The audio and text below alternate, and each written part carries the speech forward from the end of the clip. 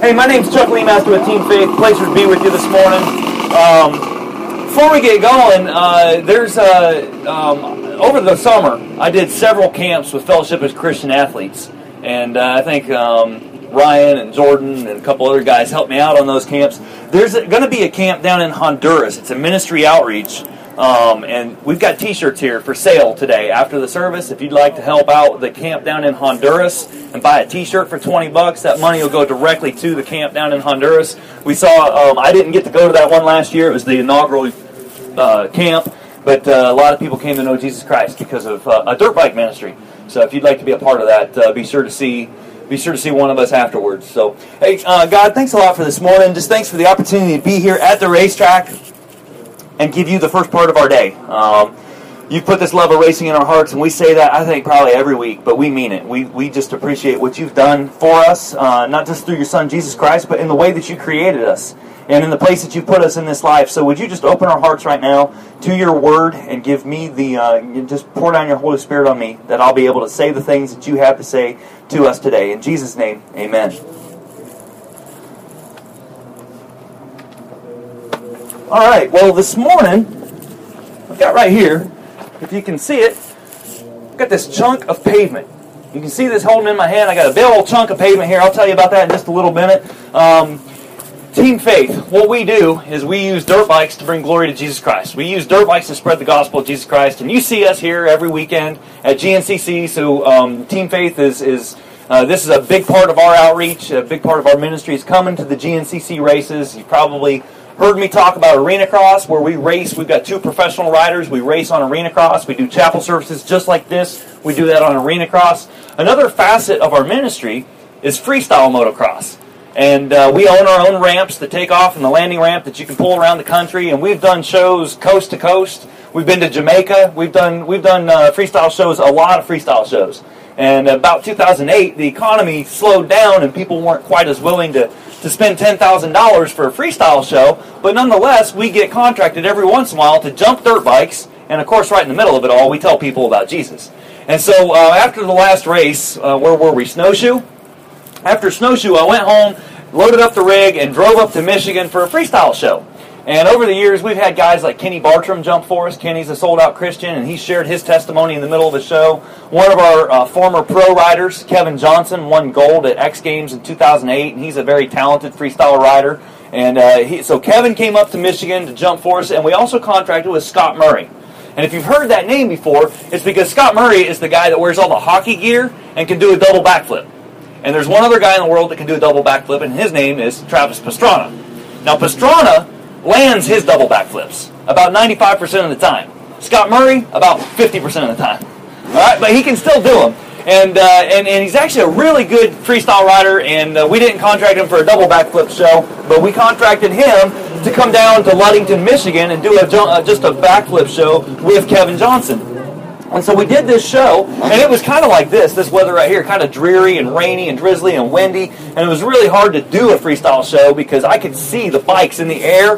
They'd take off, and then a gust of wind would come, and it'd move them in the air as they're fully extended in a Superman seat grab, and it was scary for me, just being on the ground, but we did the best that we could, and I got to share Jesus with people right there on the beach at Ludington, Michigan. Afterwards, I wonder who put this tent up. Afterwards, I was talking with Scott Murray. We were just hanging out at his rig, and we were just standing around talking. And he reached into his toolbox for something, and he pulled out this chunk of pavement. I said, Scott, what are you doing with a chunk of pavement in your toolbox? He said, I don't know, man. I parked my rig in Walmart not too long ago, and they had just paved the parking lot, and I got into my truck, and I start driving down the road, get out of the parking lot, driving down the road, and my tires just thump, thump, thump, thump, thump, like I have a flat tire. I didn't know what was going on. I get out, and there's this chunk of pavement wedged into my tire. So I dug it out with a screwdriver, and I just threw it back here in the toolbox, and I don't know what I'm going to do with it. I said, well, how much do you want for it? He said, what do you mean? I said, well, how much? I'll pay you for it. How much do you want for that chunk of pavement? He said, dude, you can have it. He said, but you got to tell me, why do you want that chunk of pavement? I said, well, I think that this would be a great object lesson for us because in Revelation chapter 21, verse 21, it says that the streets of heaven are paved with gold. And we think that that's really cool, and we think that heaven must have a lot of money in it, but that's not the point. The point is that the most valuable thing on this earth, gold, is nothing but pavement up in heaven. The thing that we spend so much of our time and our energy chasing is just a chunk of pavement. And so as I look at my own life and I look through what is it that I want to pursue in this life, what is it that I spend my time, what are my prayers all about, as a matter of fact? What am I praying for? Am I praying for things? I pray for daily provision. And Jesus, so many times in the Gospels, He says, don't concern yourself with the day-to-day life. Don't concern yourself with food. What are we going to eat? What are we going to drink? Where are we going to go? What are we going to do? Today has enough cares of its own. Actually, that comes from Jesus when He was on the sermon. It's called the Sermon on the Mount. It's in Matthew chapter 5, 6, and 7. It's early in Jesus' ministry when people are just learning about Jesus. And he's this traveling rabbi who seems to have so much authority and know what He's talking about. People are coming from all over to listen to Him. He's up on this hillside and He delivers what Matthew recorded as the Sermon on the Mount. And in Matthew chapter 6, Jesus starts talking about money. And as I held that chunk of pavement in my hand and I'm thinking about the streets of gold and what is it that I spend my time and my energy, my resources, and my prayers on, I was reminded of this passage in Matthew chapter 6. It says, this is Jesus talking, He says, don't store up treasures here on the earth where they can be eaten by moths and get rusty and where thieves break in and steal. Store your treasures instead in heaven where they will never become moth-eaten or rusty and where they will be safe from thieves. For wherever your treasure is, there your heart and your thoughts will also be. And man, that sounds great. You know, that's probably a familiar passage for all of us, is store treasure in heaven, not on this earth. But the problem is, I can't relate to that. How do you do that? What were you talking about, Jesus? I mean, it sounds like a great message, but after I hear it once, it's kind of in one ear, out the next ear, and I'm ready for a nap. Because I don't relate. So, what I want to do this morning is I want to shift our gears just a little bit. I'm going to read to you a passage from the Old Testament and share with you a story from my own life, and maybe we can connect the dots at the end. About 2,750 years ago, long time ago, there was a prophet in the nation of Israel. And a prophet is simply someone who had the ear of God. God would speak to a prophet and say, hey, I want you to go tell the king this, or I want you to deliver this message to the people. And so most of the time the prophets were telling people, hey, if you don't straighten up, God's going to send judgment on us, we're going to go into captivity. And in Isaiah's case, he had that message to deliver to the people. But God also told him some very specific things about future events. And Isaiah prophesied much about the coming Messiah. But Isaiah also prophesied about some events that had not happened yet. And even to this day, some of these events haven't happened yet. And so in the middle of the book of Isaiah's prophecies, in Isaiah chapter 19, it says this on verse 21. It says, in that day the Lord will make Himself known to the Egyptians. For the Lord Almighty will say, blessed be Egypt, my people. Now, if you've been around church culture at all, you know the story of the Israelites, how God said, I'm going to make a nation, I'm going to call them my own, they're going to be a peculiar people, I'm going to give them land, I'm going to give them descendants. Through them, the whole nations, all the nations of the earth are going to be blessed. But when they were just early in the formation of the nation of Israel, they were in slavery in Egypt.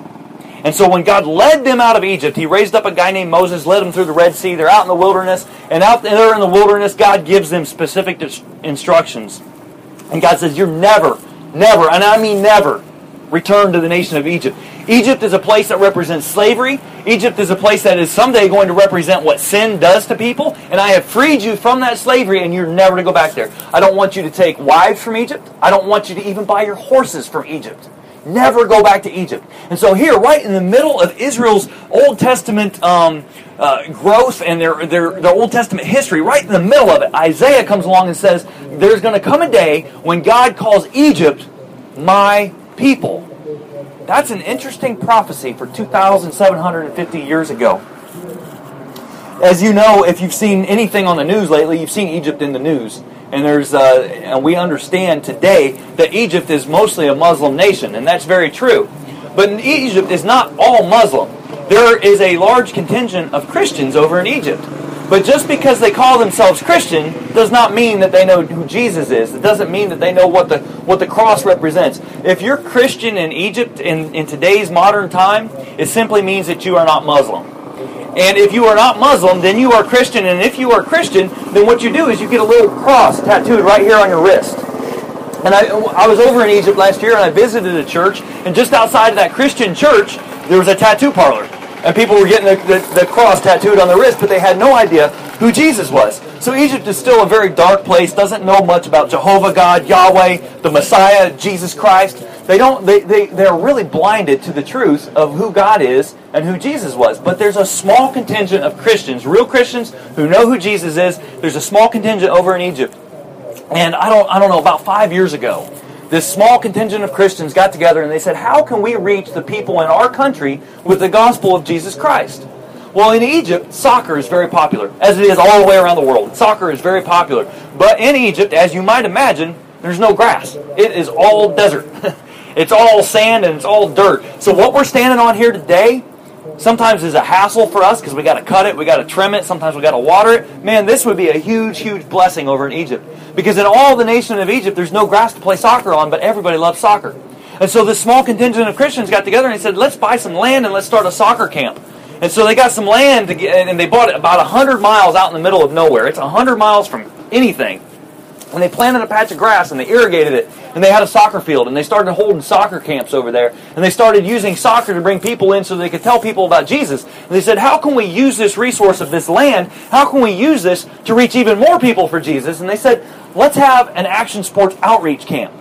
Let's do stuff like BMX and skateboarding, and let's bring in all these action sports, and let's have this festival every year. Let's launch a festival of action sports. And so they brought in BMX and bicycle, or that is bicycle. They brought in skateboards. They brought in a strongman team that did the demonstration of bending steel bars in half and breaking baseball bats. A basketball team that's like the Harlem Globetrotters. And all these action sports, karate, they were all sold out for Jesus. So they would do a demonstration. They would tell people about Jesus. And this action sports festival basically started to catch on, and it started to bring some people in. And the people that were running it got together and they said, you know what? How can we make this even bigger? What we need, if we're going to be an action sports festival, you got to have freestyle motocross. So how can we get hold of a Christian freestyle motocross team? And they contacted a sister church in the United States down in Dallas. And they said, hey, we need a freestyle motocross team that loves Jesus. Do you know anybody? And somebody knew somebody that knew somebody, and God was at work, and Team Faith got the call about 3 years ago, can you come over to Egypt and do freestyle? We said, yeah, we can do that. And so we got one of our freestyle riders, Terry Russell. We got him locked and loaded, and we sent him over to Egypt. We shipped his YZ250, the two-stroke, shipped it over to Egypt. And he was going to use this for a freestyle show. Had a metal ramp constructed to our specifications and had a dirt landing built with a bulldozer over there. But when Terry got there, his bike was not there. And as we started chasing it down, it got held up in customs. They wouldn't ship the YZ250 two-stroke into that country because they found out the bill of lading said where it was going. And it had Christian graphics on the side of the bike, and we're convinced that that's when they changed the law over in Egypt, that two-strokes over 200 cc's are not allowed inside Egypt, which is right. There's two-strokes all over the place over there. But because, if God's at work, Satan's also at work, and there was spiritual opposition. And so in all of Egypt, and I don't know what the number is, there's probably 100 dirt bikes in the entire country of Egypt. And so we hit the ground scrounging, trying to figure out what are we going to do so we can do this freestyle show. Found a 2004 CRF 450R, clapped out. I mean, the thing was smoking. The rear rim was cracked. Had to take the wheel off and take it to a local welder that we couldn't communicate with, and just kind of point and got that thing welded up. And Terry started doing freestyle over there. And for what it was, I mean, he didn't have much to work with, but it was freestyle motocross. And this was the only place in all of Egypt that anybody could ever go to and see freestyle motocross firsthand. And so word got out the next year. And then last year they said, hey, this festival is really growing. This freestyle motocross thing the word is out. It's on YouTube and social media. And people are coming. They want to come and see freestyle motocross. Can you guys maybe step up your game? Can you do anything else with freestyle motocross? I said, you bet. You bet. Terry wasn't able to come, so we got Kevin Johnson. Said, hey, Kevin, let's go to Egypt. We're going to put you're a premier freestyle guy. Let's really do a freestyle show over there. We got with Scott Murray and said, hey, Scott, why don't you come to Egypt too? Again, if God's at work, Satan's at work. Scott Murray spent more of his time in an airport and never did make it to Egypt last year. He was stranded in an airport for like 3 days and never made it to Egypt. Nonetheless, we were there with Kevin Johnson. And with having two riders, obviously you need a mechanic, right? So I said, I need to go to Egypt. I need to see what's going on here. And with two bikes, two riders, we're going to have some problems. And it's actually a good thing that somebody was there to do the work, because the bikes, again, spiritual warfare. And so I was over in Egypt last year for the first time. And I got to see what was going on. And I had heard this story. I'd heard about how this thing was growing. But last year was off the hook. They expanded it from 3 days to 4 days. They expanded the festival to 4 days, and they sold tickets, 10,000 tickets per day for people to come in. And they sent buses out all across the nation of Egypt to bus people in to this festival. And they pre-sold the 10,000 tickets. So on the opening day, 14,000 people showed up. And there was only 10,000 tickets sold, but everybody standing at the gate had a ticket. Counterfeiters had gotten a hold of these tickets and said, wow, this is a way for us to make money. And so they sold fake tickets. And you could tell the difference when they're at the gate, but nonetheless, the people are there. They drove themselves. They figured out a way to get over there themselves and said, man, we don't have enough food. We don't have enough water to feed these people. But if they are here and they want to hear about Jesus, let them in. So we let them in. Nobody went hungry and nobody went thirsty. It was pretty cool. And at 12 o'clock, we did 2 shows every day.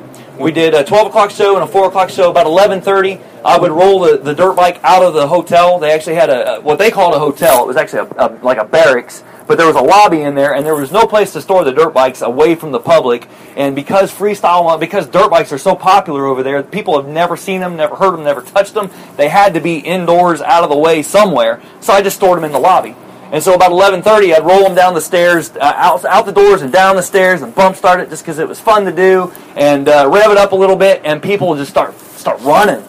Wherever they were on that compound, if they could hear that dirt bike fire up, they just came running. And if I didn't put that thing in gear and get out to the soccer field where the freestyle ramp was, I wasn't going to get there because it was so popular, and they just mobbed us. And so Kevin Johnson would walk out of the hotel with his gear on and have his helmet under his arm, and he had to have security guards on each side of him. Not armed security guards, but he had to have these big burly Egyptian guys just so he could get through the crowd. And of course we want to relate with the people, sign autographs and take pictures, whatever.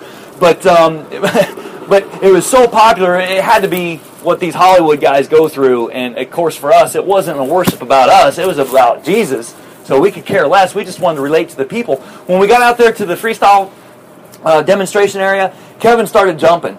And Kevin's a talented rider. He's a racer, he's a freestyle rider, and I've seen him do a lot of shows all across the country. I've seen him compete in X Games. I've seen him do backflips. I've seen him do his very, very best.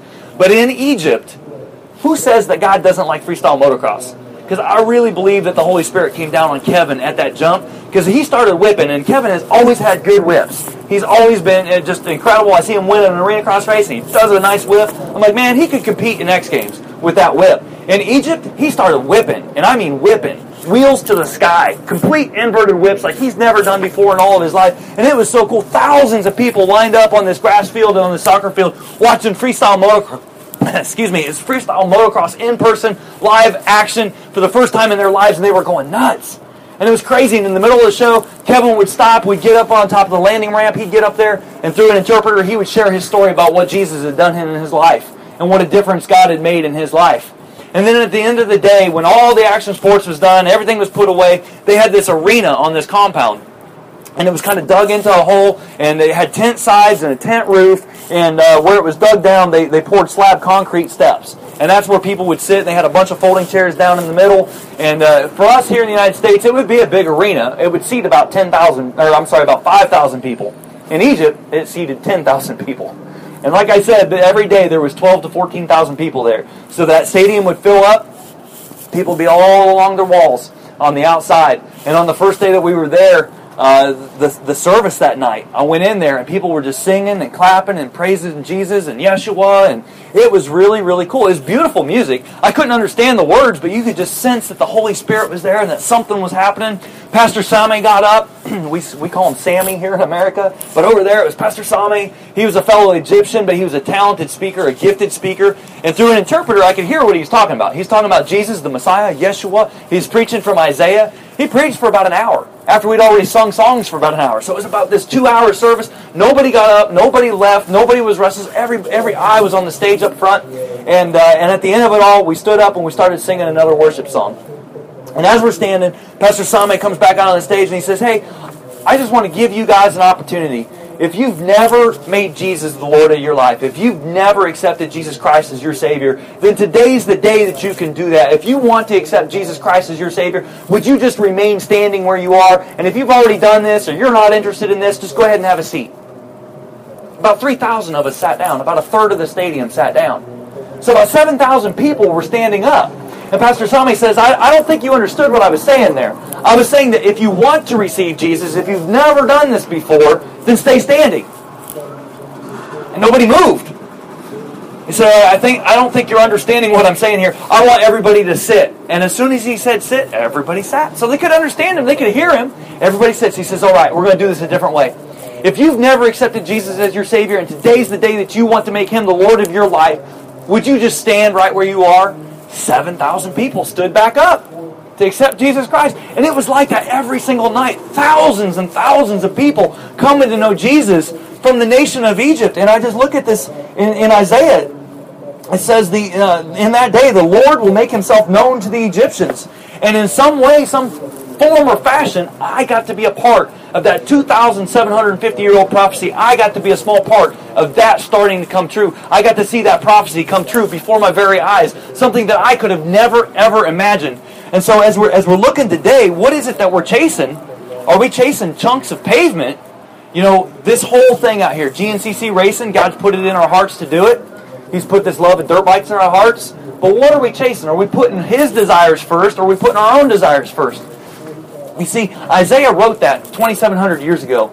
And Isaiah had no idea what a dirt bike was. Isaiah had no idea how God could rally all the Egyptians to want to be in one place at one time so that He could share the love of Jesus Christ with them. But about 20 years ago, God gave a vision to a man named Brian O'Rourke, who founded this ministry at Team Faith. About 20 years ago, Brian, he was a mess. He'd actually been a lead singer in an 80s band, a big old hair band, metal band, and they were right on the cusp of getting a contract, getting a record contract, about to make it big, and then Nirvana happened. And that changed the whole music scene. And metal bands were no longer popular, and so he came back home to Knoxville, started spinning records at a strip club. He was a DJ at a strip club. And he was miserable, and he was empty, and he had no purpose in life. And finally, somebody pulled him aside and said, "Hey, have you given Jesus a try?" He's like, "No, I haven't tried Jesus, but I'll try anything. I'll try Jesus." He accepted Jesus Christ into his life, and the next day he gave his notice at a strip club, said, "I'm not going to be here in 2 weeks." He was sitting on his couch not long after that, and he was watching ESPN2. He was watching the World Finals of Watercraft Racing on ESPN. And at that time, there was one particular kid that was winning all the time, about 16 years old, but he was cocky and arrogant, and took the microphone and said, "Man, I'm really the best racer out there," and just really gave himself the glory. And Brian on his couch said, "God, what if he used that platform to give you the glory?" And God said, "Well, go lead him to Jesus." And Brian did. He loaded up his S10 pickup truck and he started driving around to all the world, to all the watercraft races. He started sleeping in the back of his S10. It took him a year of doing that before he even got to meet this kid and tell this kid about Jesus. It took another year before that kid finally accepted Jesus. But that kid did accept Jesus, and that kid and Brian, the new Christian, who barely knew anything about God, except that he was supposed to go and talk to this kid, they got baptized together at Lake Havasu 2 years after Brian had been sitting on his couch. At that point, Brian thought, well, I'm done. I can go home. I can get a job that pays a little bit of money. I can go on with my life, and this will be good. And as he's getting ready to leave, he's loading up his truck, getting ready to drive home. The racer said, "Hey, we'll see you at the next round, right?" Brian's like, "No, man, I'm done. My job is done." They're like, "No, you can't do that. You've been here for 2 years saying prayers with us on the starting line. You've been here for 2 years doing little devotional Bible studies that only 3 people attend, but we want you here." And Team Faith was born. In 2001, Brian caught the vision to go into arena cross racing with dirt bikes. So we made the transition from watercraft into dirt bike racing in 2001. In 2004, downtown St. Louis, it was after a supercross race. Arena cross was done. The small team that we had at that time had gone supercross racing, didn't do very good. It was a miserable night for Team Faith at the St. Louis arena, or at the St. Louis Supercross. And it took a long time to load up the bus. The bus is finally loaded up, heading out of town, heading down through downtown St. Louis. They pass the bar where the after party's at, where everybody else is out there getting drunk. And a little ways past the bar, they see somebody passed out on the sidewalk. And as they're driving by, they say, "Hey, isn't that Kevin Johnson?"